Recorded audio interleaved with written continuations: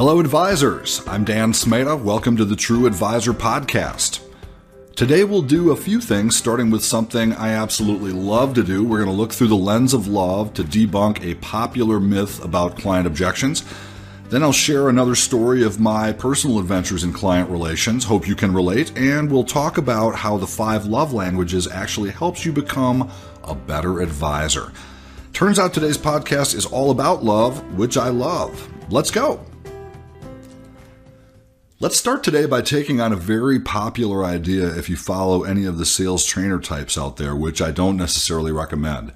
And that's that you shouldn't necessarily believe clients when they object to your advice or offering. Let's say, for example, you have a client that falls into a category where they would incur a cost for your planning services. You share this with them in great detail. You discuss how it will benefit them and meet their needs. They hear you out. They consider your advice and politely say, I don't think we need your planning services. So what would you do as an advisor in this situation? Well, I'll tell you what not to do, and that is to look to your typical sales trainer type for advice. And you know what I did? I Googled the phrase, an objection is just, put that in quotes, and then I skimmed through the first 10 pages of results. And I'll tell you, the advice you get there, frankly, it's a train wreck. A no is just a directional signal. A no may be real or may be just someone unwilling to make a decision now. A no is a necessary step on the journey to yes. Well, I don't know about that. One well-known speaker who I will not name suggests that when a customer says, I'm not interested, it's actually just a smoke screen and hides another truer objection. To all this, I've just got to say, really? To shine a real light on this sham advice, all you have to do is look at it through the lens of love, using the question, if you were dating someone, would this be a good idea? And I'll tell you, the answer in the case of most objection handling is no. In love, if you were to treat objections like smoke screens or mere obstacles on the drive to your destination, frankly, you are a pig and you deserve whatever restraining orders are currently in force against you. I mean, that's not you, but it's probably people you know. We do it all the time in business, and we allow it to happen all the time, right? Objection handling. I think the fact we even call it objection handling is ridiculous. Can we please replace that with objection respecting? How about that?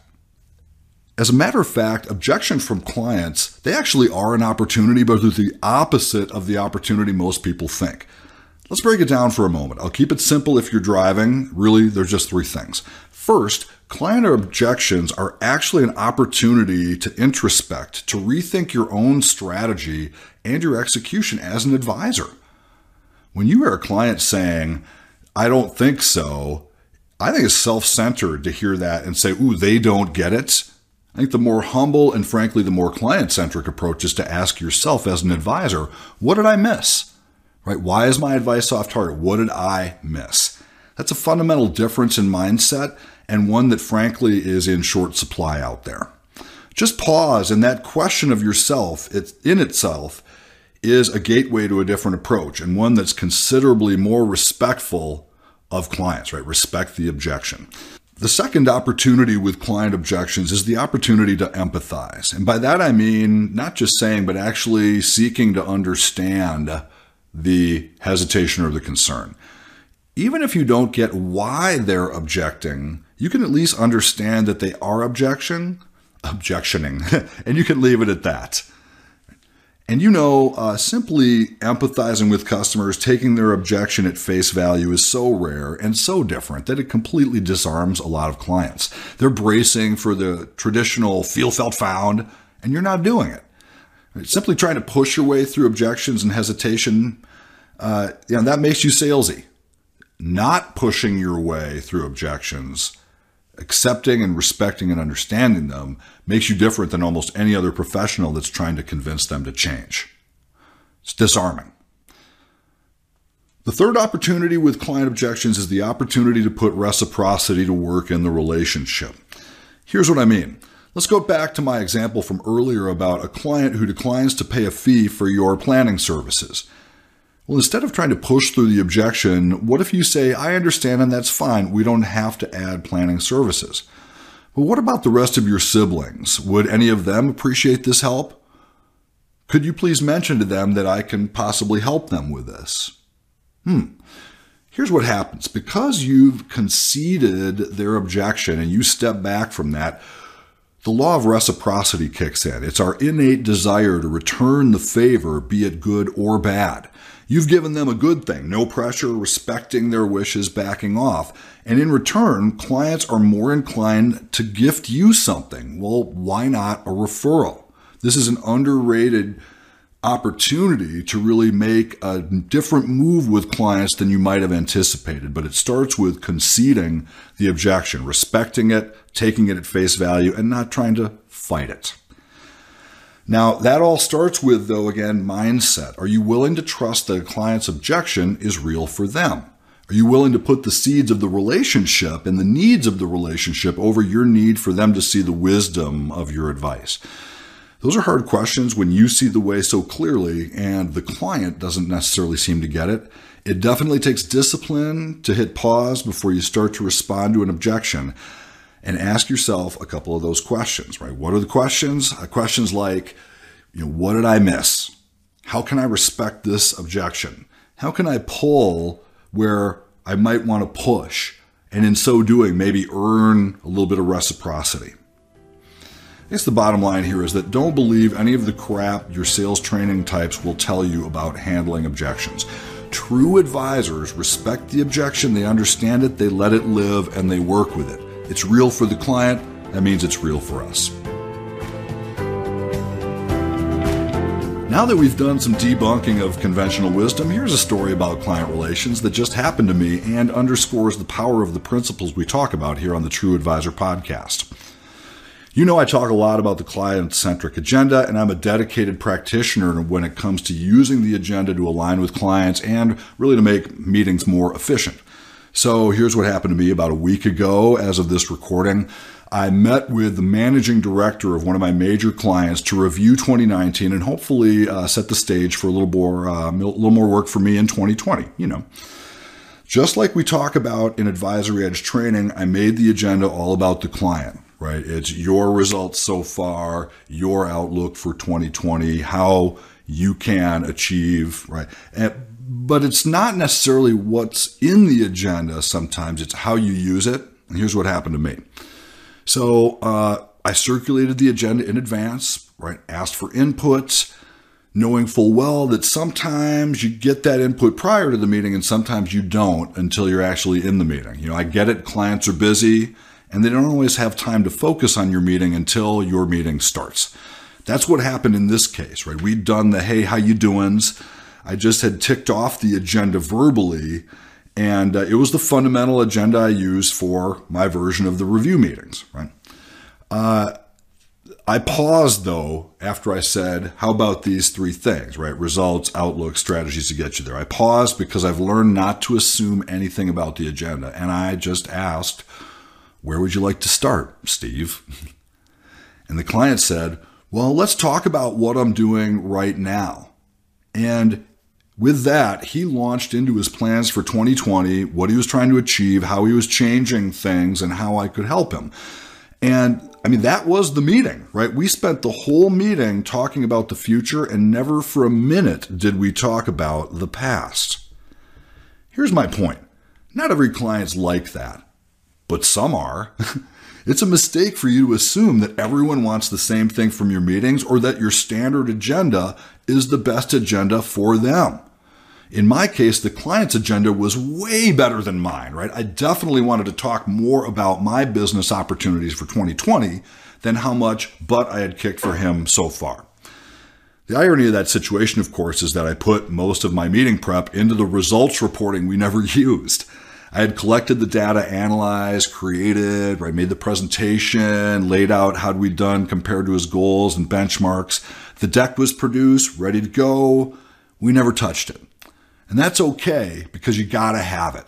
But just because you've made it and put the effort in doesn't mean that that's what you gotta use, go through, and start with. As a matter of fact, the juicy parts of the meeting were the easiest parts. He talked, I listened, I asked, he talked some more, and we spent the whole meeting, not just part of the meeting, but the whole meeting, figuring out how I could be more useful to him next year.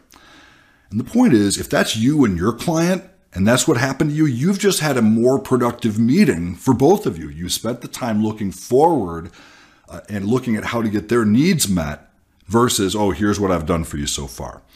If that's what the client wants, that's a great agenda. And that's all happens thanks to the simple strategy of slowing down at the front end and getting the client to share their agenda for the meeting. Even in a standard meeting like an annual review where you have an agenda and there are things you typically do, take a moment. Get client-centric there. Yeah, lay out your agenda, but then pause. See how they like it. Ask what's on their agenda, what they'd like to get out of your time together. Ask them where they'd like to start. That's what's meaningful for them. Seriously, I have a ton of stories from advisors, financial and otherwise, who have reported back that this pause where you get client-centric instead of going into your advisor spiel, it's golden. It's one of those golden moments we talk about that separates you from the animals. So there's a story from my world. I'm eating my own pudding out there. Sometimes it tastes good. Now, here's a story from the field about how sometimes the things you read in one domain and learn in one area cross over and help you in other domains. In this case, it's love and advising. Now, anyone who knows me knows I'm a big fan of the book, The 5 Love Languages by Gary Chapman, right? I book reviewed it in the digest. I talk about it in workshops. And the basic premise of the book is that there are 5 types or 5 ways that we express love. We all have preferences, and your preferences may be different from mine. For example, I, Dan, thrive on words of affirmation, acts of service. I tell you nice things and hold the door open for you, and I appreciate the same. On the other hand, I suck at gifts. So there you go. Well, the real point of the book, though, is that when you recognize and appreciate the differences in the 5 love languages and people's preferences, you can relate better to the people you love. It's a great book. I recommend you get it. Gary Chapman, 5 Love Languages. And I just happen to believe it applies to business, not just personal life. If you love your clients, like I do, or even a little bit, wouldn't you want to show them the love in a way they'd appreciate? So I talk about all the time that principle of showing people the love in the way they appreciate, not necessarily in the way you appreciate. Here's a story from a real advisor who emailed me and wanted to share but didn't want to share names. The actual email he sent me was sort of fairly wordy and unexcited, so I've taken the liberty of paraphrasing and punching it up here for the podcast.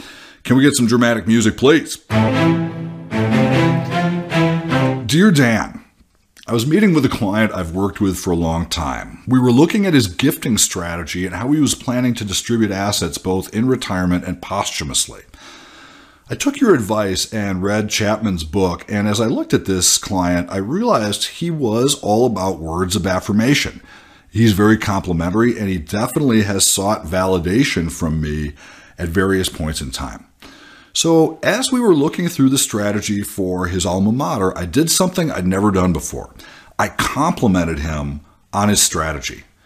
I told him he was doing the right thing and that I respected him for wanting to give back and contribute and leave a legacy. Now that was simple words of affirmation for me, something I normally don't do, but it really changed the conversation. The client actually got a little emotional, and it launched us into a pretty deep discussion about life and values. I felt like we really got to know each other more, and the relationship was strengthened simply because I spoke his language. And he immediately fired his other advisors and consolidated all his assets with me. Okay, all right, I tagged that coda on myself, but you get the point. Communicating in the client's love language helps you communicate better, grow the relationship, align with clients, build trust. That ultimately pays off whether or not you see an immediate lift. So my advice for you as advisors is think about where you can apply the 5 love languages to your practice for better results, because relationships and results are what we're all about on the True Advisor Podcast. I'm still Dan Smeda. May all your advice be valuable, and may all of it be taken. Good luck.